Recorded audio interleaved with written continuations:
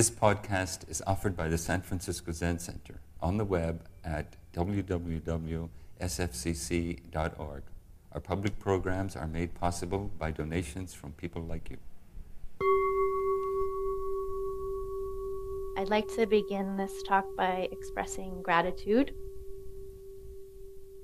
Thank you to my teacher, Agent Linda Ruth Cutts, for your teaching and support. Thank you to the Tonto, or head of practice, in the Green Gulch Practice Committee for inviting me to give the talk today. And thank you to all of you for being here, those of you in the room, and those of you online. And thank you to the great earth, sky, fire, and water for giving us life, for nourishing and sustaining us. Yes, I do. Or maybe Kika can help me because I don't know how to make it stay where it's supposed to. I need the Keekster touch. Yeah, Keekster. Oh yeah. Thank you. You're welcome. How's that? Hopefully just enough. I also want to take a moment to honor and express gratitude for the elders in our community, some of whom will be moving soon to Enzo Village. And if you haven't heard about Enzo Village, it's a Buddhist-inspired senior living community that was created through a partnership between San Francisco Zen Center and the Kendall Corporation. So we'll have a formal ceremony later this afternoon to honor our departing elders. And right now, I just feel moved to fully acknowledge all of the emotions that I think our elders are feeling, and I think many of us are feeling as well. The rest of us too. Sadness and grief. I've been hearing a lot about that.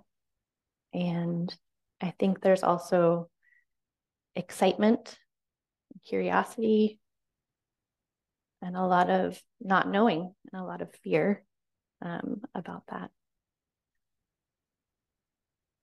So I can't really imagine Green Gulch without our elders who were once our beginners, who were the creators, the initiators of this place. And I feel some really deep faith and trust that they will always be here. Even though they're leaving soon, they'll always be here, permeating Green Gulch like a thick fog and calling out to us in every ringing of the bell and every quail call. So I first became a resident here at Green Gulch over 20 years ago now. And since then, I've spent time at all three of the temples of San Francisco Zen Center, mostly Green Gulch and Tassajara. And I just moved back to Green Gulch last April with my husband, Zenko, and our 3-year-old daughter, Mira.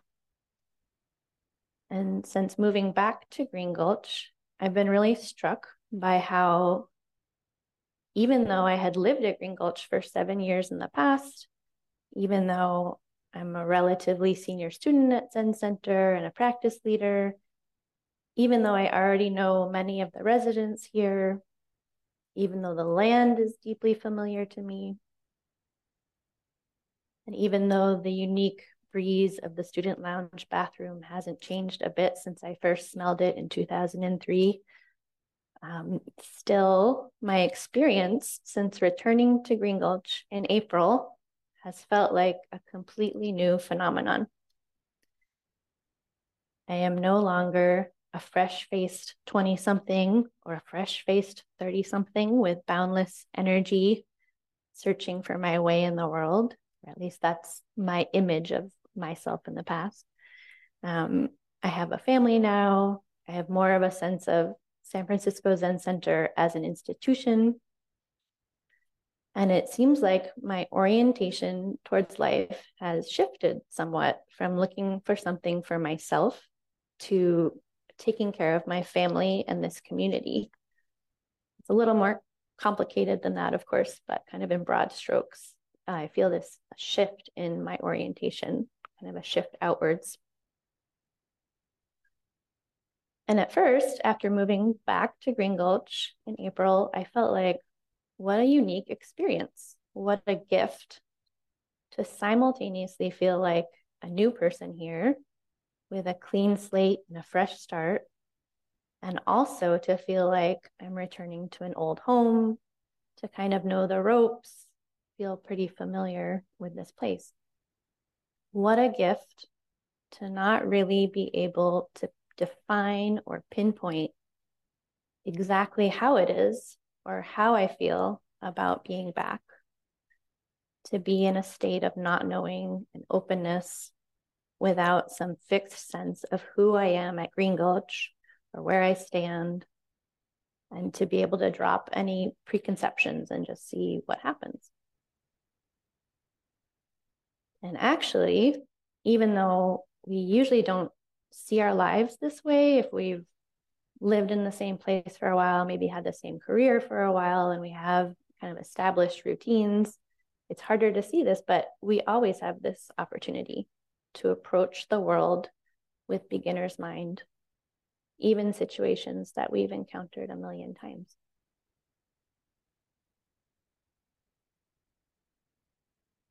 When I moved back to Green Gulch in April, I had just finished a 1.5-year stint as the director of Tassajara.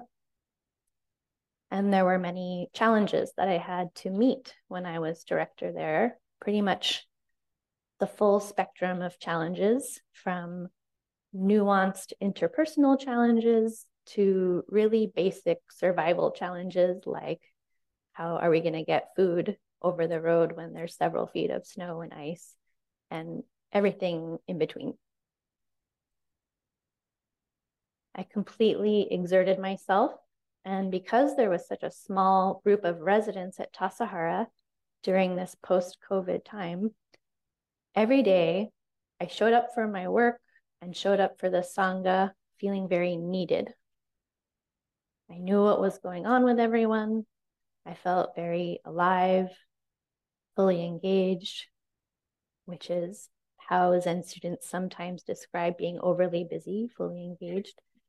And I was only able to do that because of the support of my husband, Zenko, who was Mira's primary caregiver while I was director. So when we moved to Green Gulch, we asked if we could do a switch and if Zenko could take a turn having a full-time position and I could take on more of the childcare responsibilities. And I went from feeling connected to everyone in the Tassajara community and in the middle of the action all the time to feeling pretty isolated and somewhat clueless about what was going on at Green Gulch. As our Shuso, Steph, recently referred to it in her beautiful Dharma talk, I felt like I was on the periphery here. And it was such a radical shift. And the person I had become at Tassajara, who was the center of the action and needed and fully engaged, was suddenly gone. Of course, there was a lot of relief and many things that I appreciated about spending time with Mira here at Green Gulch last summer. But occasionally I would notice this urge come up to prove my worth, to be more useful to the community as a whole. And when that happened, I tried to really study and tease apart the wholesome parts of that urge, because I think that we as humans naturally want to connect with our communities and be a part of helping them function. And the parts of that urge that might have been closer to what Pema Chodron calls the urge to recreate ourselves, She says that when our world is disrupted and we don't know what's going to happen next, where we are or who we are, we try to recreate ourselves or return to the solid ground of our self-concept. Try to be our solid, immovable idea of ourselves instead of opening to the opportunities that a beginner's mind offers. And really, our world is disrupted all the time. Change is constantly occurring. Sometimes it's really noticeable, like when we move to a new home, then we might notice it more. But I think we spend a lot of time and energy recreating ourselves during all the little disruptions and the little changes in our lives. And when we're focused on recreating ourselves, there's less space for new possibilities to emerge. But when we loosen this urge to recreate ourselves, and when we let our idea of our identity fall away a little bit and allow ourselves to feel a little exposed, a little naked, like I'm feeling right now, we have a chance to discover something new, something that we couldn't see before. I think many of you are familiar with the book Zen Mind, Beginner's Mind, which is a compilation of talks by the founder of San Francisco Zen Center, Shunryu Suzuki Roshi. It's kind of a foundational text around here, a book that we often use to share and introduce the spirit and flavor of this practice, especially with new students, beginners. So from the prologue of Zen Mind, Beginner's Mind, the goal of practice is always to keep our beginner's mind. If your mind is empty, it is always ready for anything. It is open to everything. In the beginner's mind, there are many possibilities, but in the expert's, there are few. In the beginner's mind, there is no thought, I have attained something. All self-centered thoughts limit our vast mind. When we have no thought of achievement, no thought of self, we are true beginners. Then we can really learn something. The most difficult thing is always to keep your beginner's mind. There is no need to have a deep understanding of Zen. Even though you read much Zen literature, you must read each sentence with a fresh mind. You should not say, I know what Zen is, or I have attained enlightenment. Beginner's mind is the secret of Zen practice.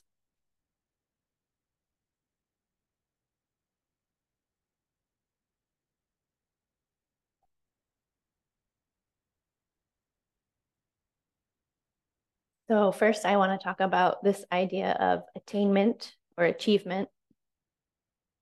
I think for most of us, maybe especially if we grew up in America, we grew up in a dominant culture that emphasizes this concept of individual attainment or achievement. Most of us grew up in a world that tells us that we should try to prove ourselves worthy, be good at things, and demonstrate to others what we know. And often there's a related assumption that individuals who are successful and worthy will therefore make lots of money, maybe be famous, have certain kinds of power. But I think even those of us who might reject parts of that culture or dominant mindset and make our way, for example, to a Zen center, might still operate from that same mode, that orientation of attainment or achievement. We might want to improve ourselves, be enlightened, be happy, be at peace. And this is ultimately just a different flavor of the same idea that I, as an individual, can attain and achieve something, of the idea that changing our external circumstances and getting something that we at first think is outside of ourselves will lead to happiness and contentment. This act of wanting and grasping creates a tension that is painful, that arises out of our feelings of longing and incompleteness, of feeling that we are separate and not whole.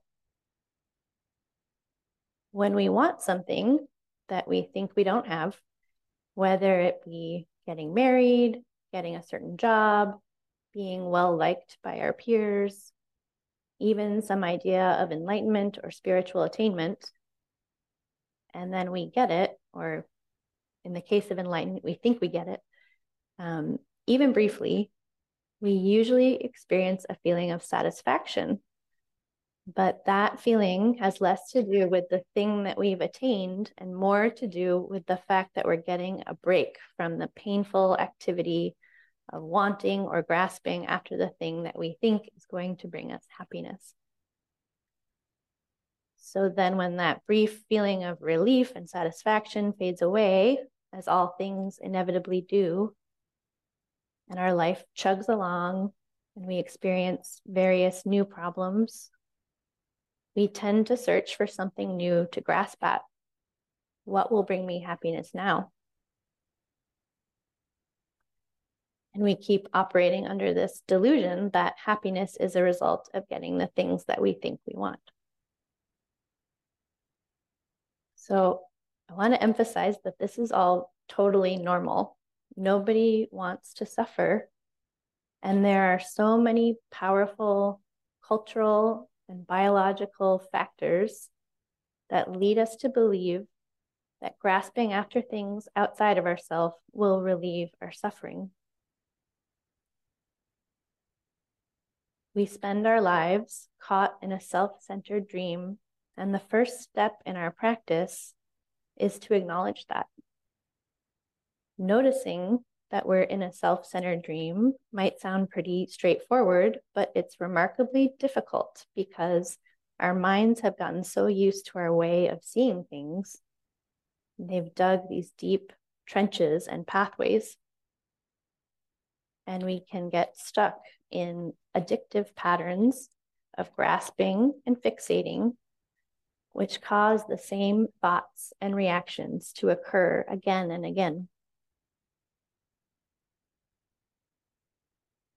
And so the medicine is to pay attention and study the self diligently over and over in each moment. And when we start to notice our patterns and really pay attention to them, they can become less solid. And we might see that we could drop some of them. And that is when we can step into this new territory. That's where beginner's mind emerges. And what we discover when we engage in this practice is that our idea of ourself as an independent, permanent entity with clear boundaries separating it from the rest of the world, while it's totally normal that this is how we perceive ourselves on a day-to-day basis, and it helps us function, get the kids to school, and we're surrounded by other people doing the same thing, and we have to relate with them, and then we get pulled into their little self-centered worlds and their ways of seeing things. But still, ultimately, this idea of a separate, fixed self is not accurate in the deepest sense. In this tradition, we sometimes talk about small mind and big mind, the relative and the ultimate. So the small mind is the mind that sees itself as separate and fixed and permanent. And big mind is the mind that understands that there's a deeper reality always functioning of interconnectedness and oneness. So again, from that prologue to Zen Mind, Beginner's Mind, all self-centered thoughts limit our vast mind. It's not that self-centered thoughts don't exist, or that we should pretend they don't exist or try to suppress them in order to be good practitioners. Our practice is to notice our self-centered thoughts, study them, see what happens when we follow their lead, see what happens when we don't follow their lead.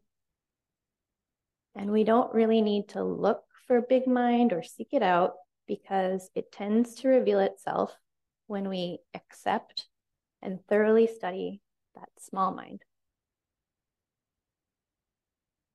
Another way of saying all of this from our great ancestor and the founder of the Soto Zen school, Eihei Dogen, to study the Buddha way is to study the self. To study the self is to forget the self. To forget the self is to be actualized by myriad things. When actualized by myriad things, your body and mind, as well as the bodies and minds of others, drop away. To carry yourself forward and experience myriad things is delusion. That myriad things come forth and experience themselves is awakening.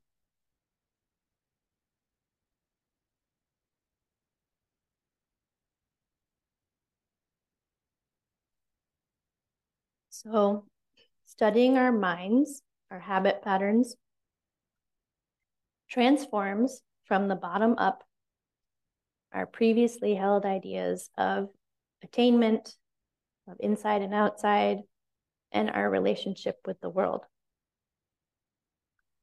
And the more we study that wish to relieve our own personal suffering and study all the enticing but ultimately ineffective ways that we have been trying to relieve our suffering, the more our orientation naturally kind of shifts and opens up from a self-centered focus to a wider, more connected focus. And for me, this is a very kind of visual teaching. It's an embodied teaching, a shift in orientation. So instead of moving through the world centered in this body and mind and its agenda, carrying the self forward and all the physical and mental strain of that way of relating with the world, the hunching of the shoulders, the grasping, the weight of all of our preconceived ideas, we can see the self in everything we meet. The self is not located in this body alone. We can drop the shoulders, we can open the heart, and myriad things, all beings are able to then come forth and experience themselves completely. And we let them experience themselves, and we see how we are supported by their full manifestation.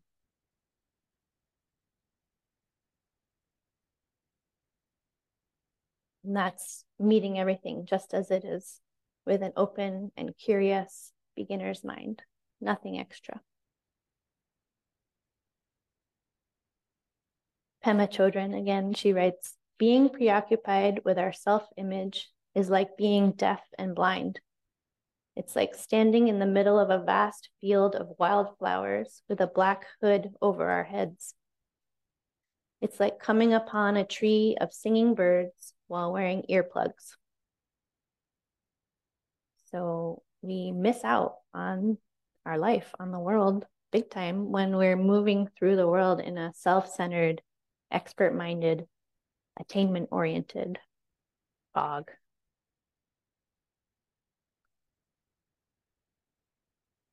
And it's kind of ironic in a way, but in our practice, we use repetition of a different kind to wear down the habitual, repetitive patterns of our small mind.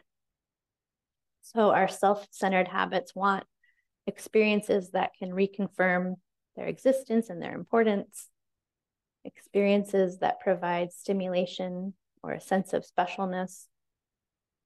And when we engage in repetitive forms in the Zendo or in our work practice, they help wear down any sense of our separate, personalized contribution. During Zazen, thoughts arise, fantasies, opinions, judgments, plans, over and over, but we don't act on them. We just recognize them and return to the breath. And over time, this helps to cut that habitual connection between our thoughts and what we're doing. So we might sit there thinking, I have to do this, I have to be this certain way. But instead of reacting habitually, we just remain still through it all. And this stillness helps us see that loop that our mind is on more clearly.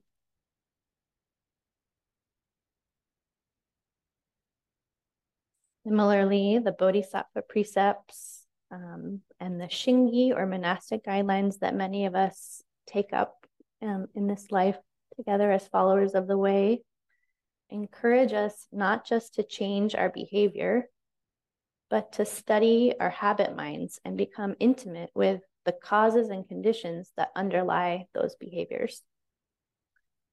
So, for example, when we renounce the misuse of intoxicants or the misuse of sexuality, we might see more clearly the way that we use these things to escape our reality, to comfort ourselves, to distract ourselves from something that we don't want to see or experience.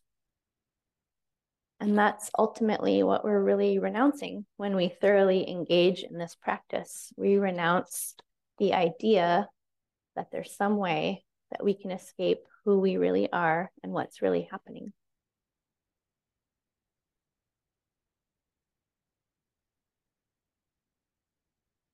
Because there are so many forms and guidelines in our practice here, it can be easy to reify those forms and guidelines to make them solid, to hold on to them tightly. And that, again, it's the same habit mind that's looking for something and grasping, just maybe redirected towards something that we think is more benign, the forms of our practice together. So as we practice together and follow the forms together and follow the guidelines together and meet with our teachers and communicate with our Sangha friends over and over again, like Suzuki Roshi says, we need to remember our beginner's mind. The most difficult thing, he says, is not to forget our beginner's mind, but to do all these things with flexibility and openness in our heart. The secret of Zen practice. Barry Magid sometimes refers to this as the paradox of practice. He says that our practice is a discipline that promises freedom, full of hierarchical relationships that foster true independence, forms that give formlessness, and transformation that allows everything to be just as it is.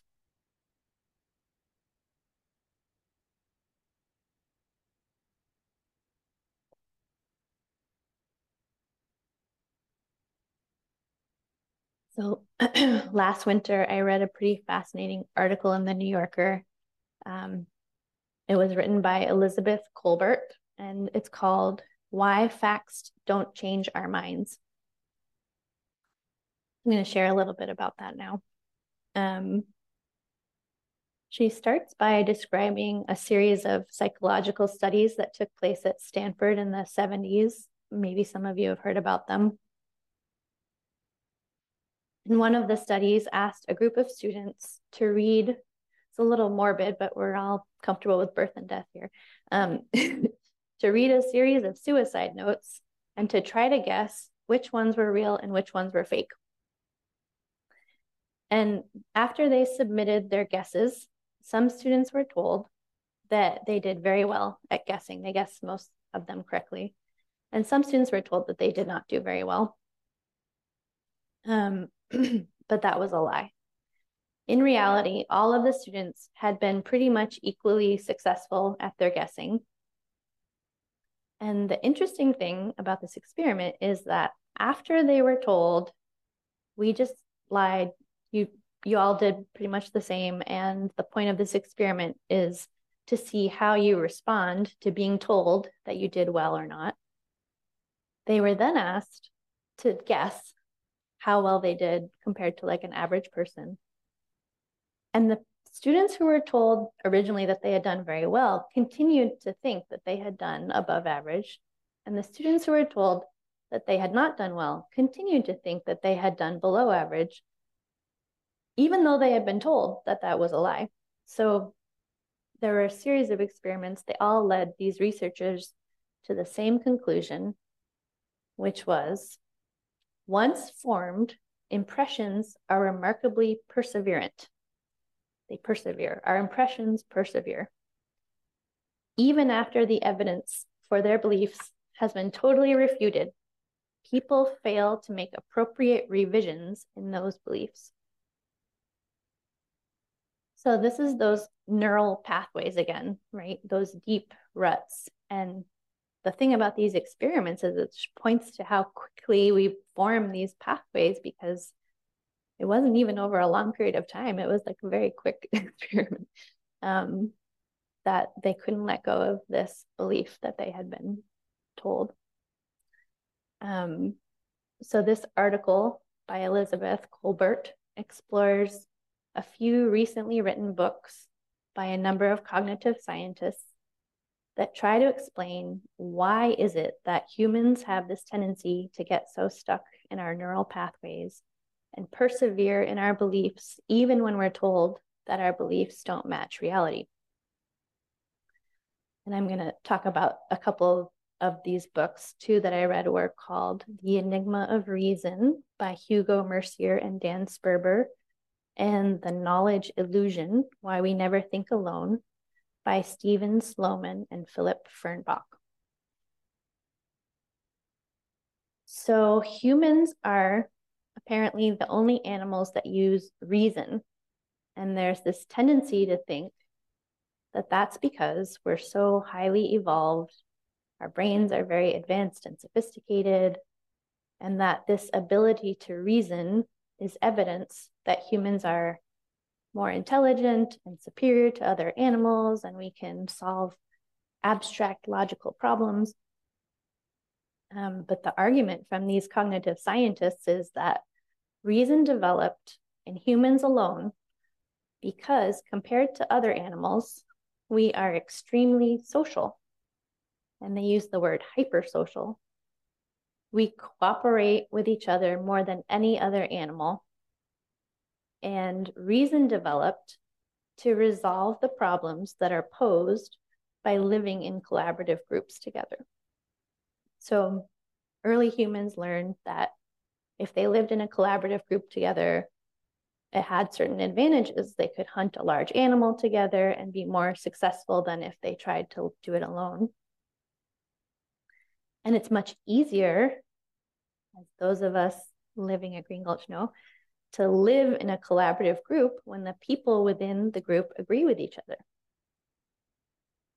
So, for example, our hunter-gatherer ancestors were really concerned with their social standing, with making sure that they weren't the only ones risking their lives while other people hung out in the cave. So they used reason to win arguments with each other. Like, here are the reasons why you should go hunt the woolly mammoth. And we tend to think that we use reason to think better and come to better decisions on our own, in our own personal decision-making. But in actuality, most of our cognition and decision-making is rooted in intuition, which occurs below the surface of consciousness, our bodies, the world around us, and other people and their minds and knowledge, our peers, our communities. So those are the ways that we think and make decisions, through those four things. But we use reason mainly in our interactions with others to justify ourselves and our decisions to others, and to produce arguments to convince others of something that we want to convince them of. So again, we make our choices intuitively, and then we justify our choices with reason and rationalization afterwards, even though reason was not involved in our decision-making process. We have strong opinions about things, and then the reasons that come to mind to justify those opinions tend to be ones that support those opinions, even though in most cases there are just as many reasons that don't support our opinion as well. But we kind of have this way of this tunnel vision where we kind of see the reasons that support our opinion really easily. And we kind of have a way of not seeing the reasons that don't support our opinion.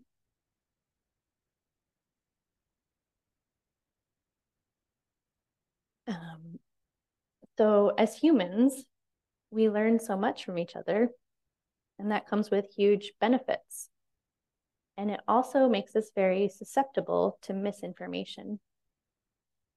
This tendency to embrace ideas and information that support one's pre-existing beliefs and reject information that contradicts one's pre-existing beliefs has come to be known as confirmation bias or my side bias.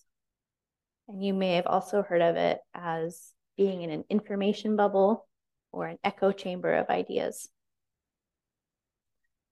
And from an evolutionary perspective, it seems like this trait should have been selected against because it literally blinds us to reality, including possible threats to our existence. But again, this unique hypersociability of humans seems to outweigh, in an evolutionary sense, the importance of recognizing reality. Every time we hear something that supports our pre-existing beliefs, every time we talk to someone who believes the same thing that we do, it releases dopamine in our brain. And we experience pleasure, and we want to experience more of that feeling because dopamine is very addictive. It literally rewires our brains. And then the impact is that our pre-existing belief becomes stronger and more solid, and then reinforces the beliefs of the others in the group, leading everyone to feel like their position is justified, even when there may be no real truth underlying those beliefs in the first place.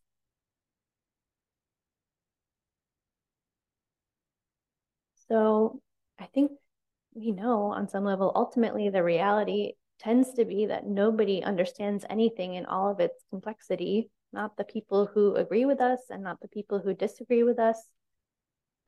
And Dogen understood that people are not swayed by reason or intellect.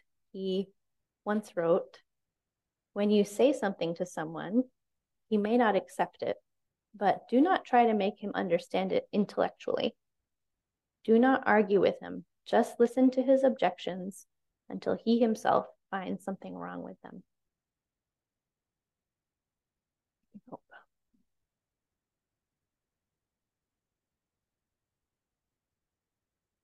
So this is how irrational beliefs are strengthened and solidified in our minds.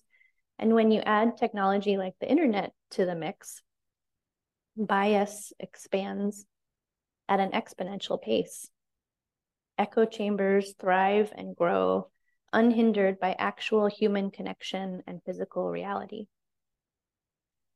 Because more and more of our lives take place on computers and phones, people seem to be having a harder and harder time identifying what is real. Our circles of water, our ideas about reality, are now created not just by what we sense around us, they are created and defined by the internet and by what you could say is virtual reality. And it's become remarkably easy for people to manipulate other people, to stoke hatred, isolation, confusion, and chaos, to silo people into echo chambers where we only listen to people who believe what we believe and to profit off of it. When people are told lies and deceptive statements that invoke fear, it's the opposite of that dopamine hit.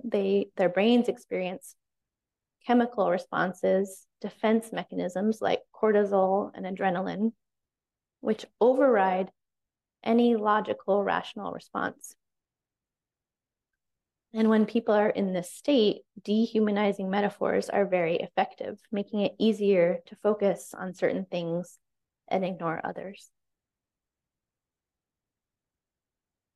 So I know this is a lot, taking all of this in and then returning to this practice of beginner's mind. It kind of fleshes out what we're up against when we endeavor to meet the world free of preconceptions and judgments.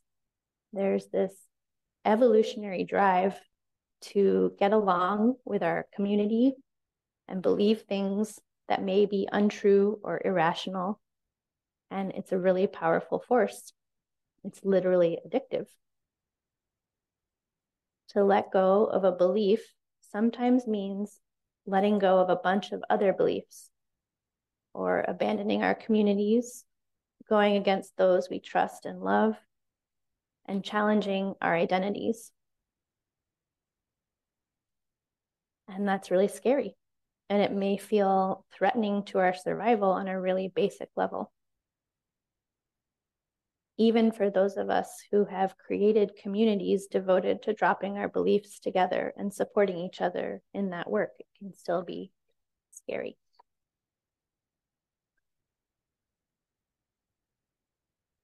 Everything exists interdependently with the rest of the universe in both obvious ways and imperceptible ways. This is a Dharma teaching you've probably heard. Nothing exists on its own. Myriad causes and conditions are involved in every arising and ceasing. And these cognitive scientists believe that humans have taken interdependence farther than any other life form.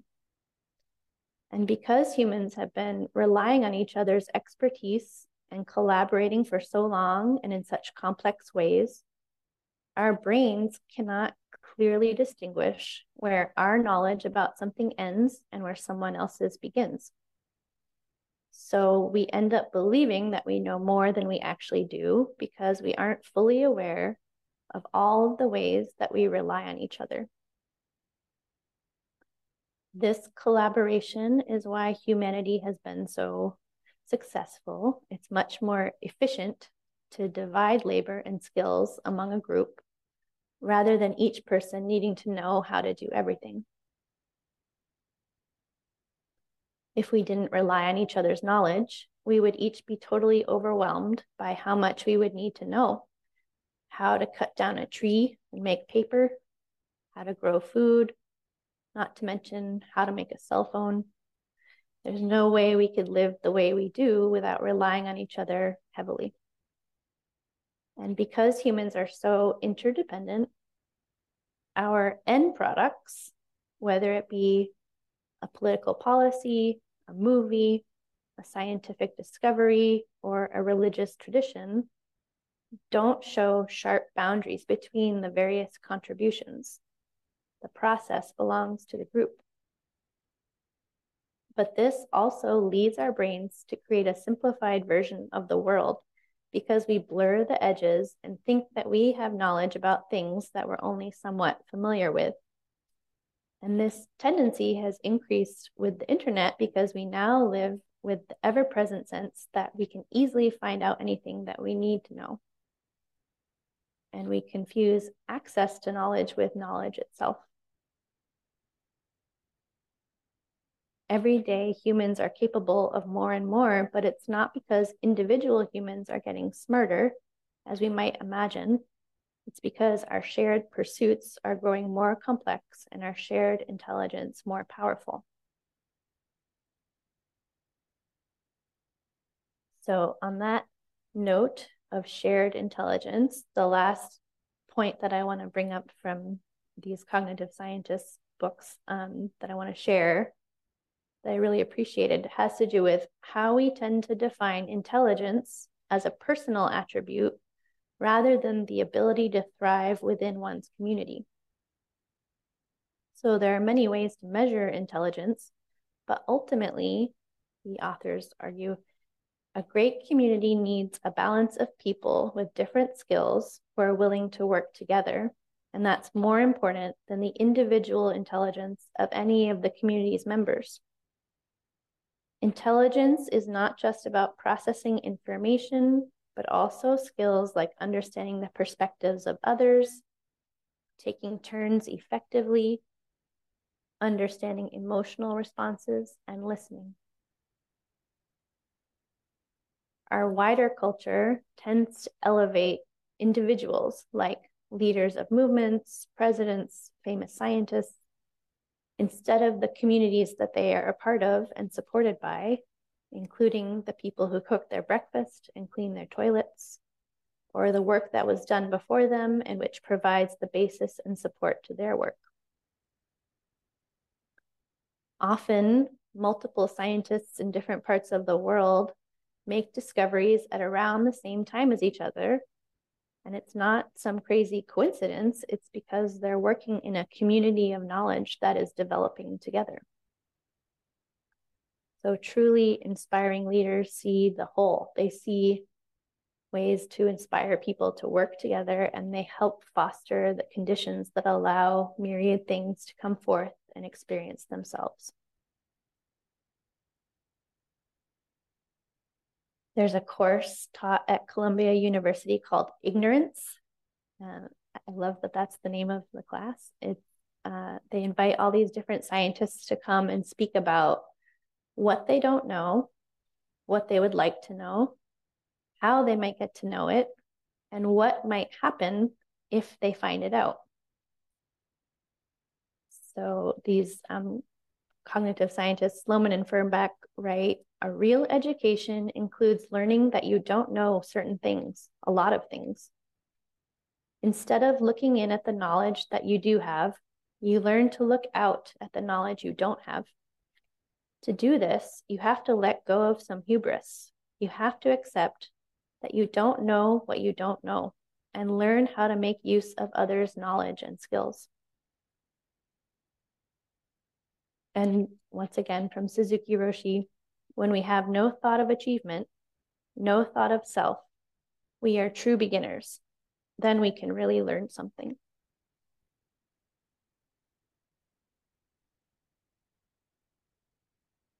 In any situation, instead of reacting habitually, we can slow down, really look, really smell, really taste. We can welcome the world into ourselves rather than carrying the self forward and receive a gift. We can, as Paul Haller likes to say, experience the experience that's being experienced, even or especially if it's something we'd rather not experience, something that we want to speed through to achieve resolution and get to the good part of our day, which I confess was how I was feeling about this dharma. It's my confession. But now I'm here and I'm laughing and I'm enjoying all of you. Just stay with it, whatever it is, because this is your life and all of it without exception. It's true that the next moment might be better or it might be worse. We don't know. Experience the experience that's being experienced, not the one you anticipated you would experience with your expert's mind, and not the one you wish you were experiencing. And Zazen supports us in this. Through the act of Zazen, we cultivate a deep, fundamental patience with this person, this mind, this body. A patience that does not squirm or try to escape from what is, or be someone different.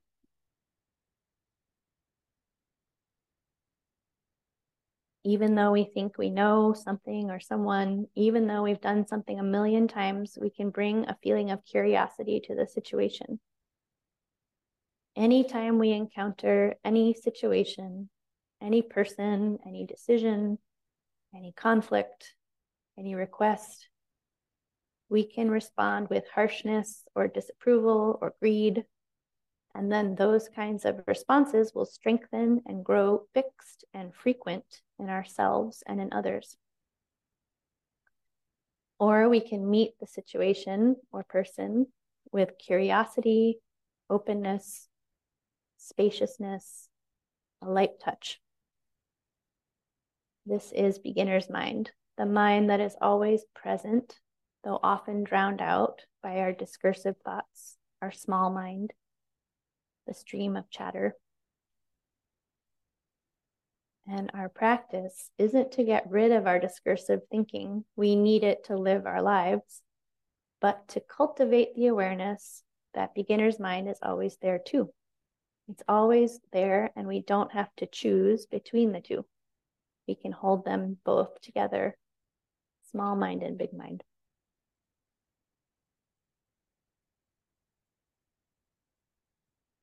So beginner's mind is the secret of Zen practice. And also, the most difficult thing is always to keep your beginner's mind. It seems like it should be so easy and simple to keep our beginner's mind, but it's not, because there are such strong forces behind our habits and ideas. So let's all support each other to practice with this most difficult thing, to cultivate our beginner's minds by recognizing and acknowledging when we are making assumptions about each other, practicing humility, recognizing our interdependence, because we can't possibly do this alone. Thank you for listening to this podcast offered by the San Francisco Zen Center. Our Dharma talks are offered at no cost, and this is made possible by the donations we receive. Your financial support helps us to continue to offer the Dharma. For more information, visit sfzc.org and click Giving. May we fully enjoy the Dharma.